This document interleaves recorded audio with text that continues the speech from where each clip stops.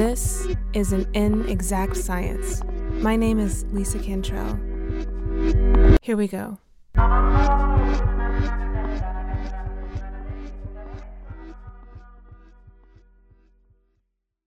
I think most people have a hard time believing it, or think it's a issue of language, miscommunication, but it is a different experience.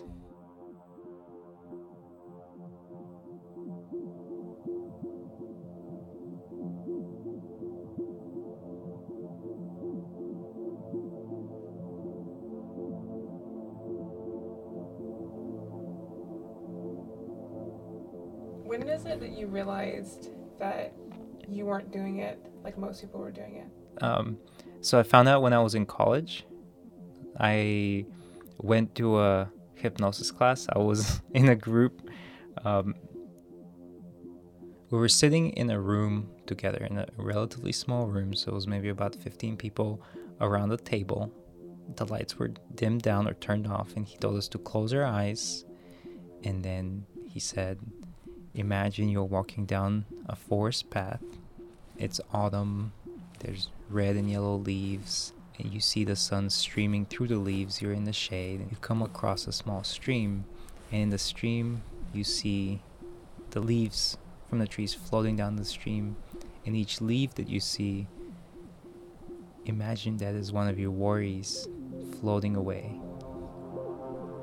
Pick a happy place, and you're in this place. It could be a place from your childhood. It could be an imagined place that doesn't really exist. It could be a place that you can construct, and you could be there as long as you like. Anyone that you need in this happy place, just bring them into the place. Or if you want to be alone, you can be alone.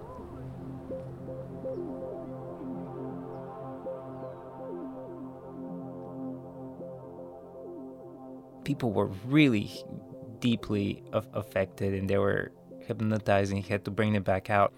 And I was sitting there with my eyes closed thinking, this is not doing anything for me. So I was curious about what happened. And I met up with my girlfriend that night, and I said, hey, do you want me to hypnotize you? I want to try this out on you. So I did the same thing. I followed exactly the same words about walking down a forest path, crossing a stream, going to your happy place. So I just repeated using the same tone, same descriptive language to her. And then after she was in for about 10 minutes, I used the language that he used to bring her out. And immediately she burst out with a story saying, I went with my friend so-and-so from middle school. We went to one of my favorite beaches, and we played on the beach, and we did all this stuff. And this was such a wonderful experience. And I was shocked. So that was the first time I realized that something was different. Well, it wouldn't be true to say that it's newly discovered. So my name is Adam Zeman. I'm a neurologist. I'm professor of cognitive and behavioural neurology at the University of Exeter Medical School. The patient who originally got me interested in this subject was a man who we called MX. So I encountered MX in Edinburgh a little over 10 years ago. He was a surveyor who had recently retired and who had a coronary procedure, a coronary angioplasty. And during that procedure, he felt a bit strange. He felt that there was an odd reverberation in his head and one of his arms tingled. Some people claim to have developed it after a traumatic event. His dreams became avisual. So for MX, it was induced. And he also said that whereas previously when he read a novel, he would enter a visual world. He realized that something was different. He lost his imagination. He realized that he had lost an ability which he previously used a good deal, which is the ability to visualize. I was looking online at papers, and I finally found the article about this patient, MX. MX lost his visual imagination. This is how I experienced life. So people will say, oh, I used to imagine so vividly. I know I did. Now I can't imagine anything. And then there's people that are just born genetically like this. I think it's hereditary for me.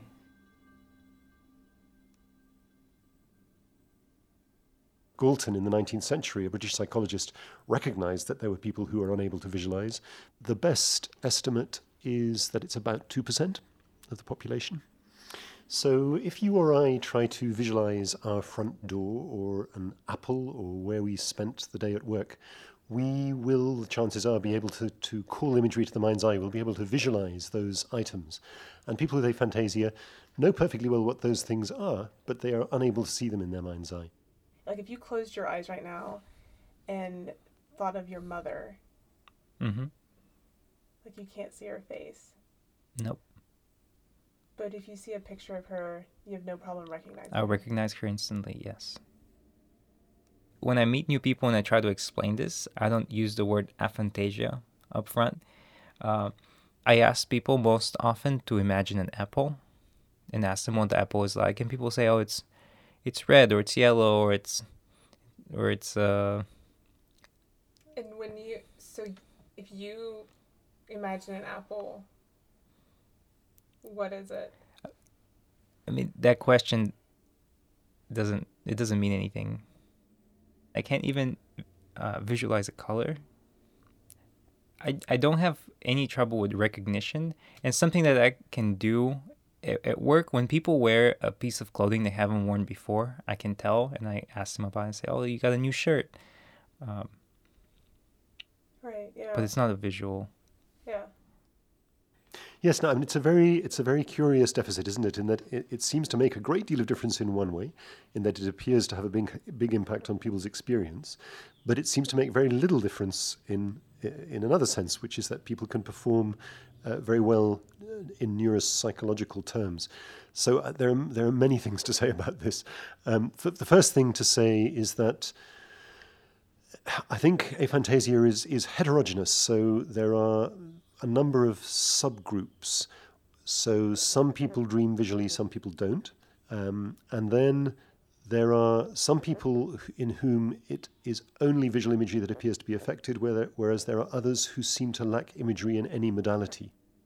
Perhaps I need to take a step back and say a little about what happens when you or I visualize, assuming that we have visual imagery. So there's been quite a lot of work over the last 15 years or so looking at what happens in the brain when we visualize.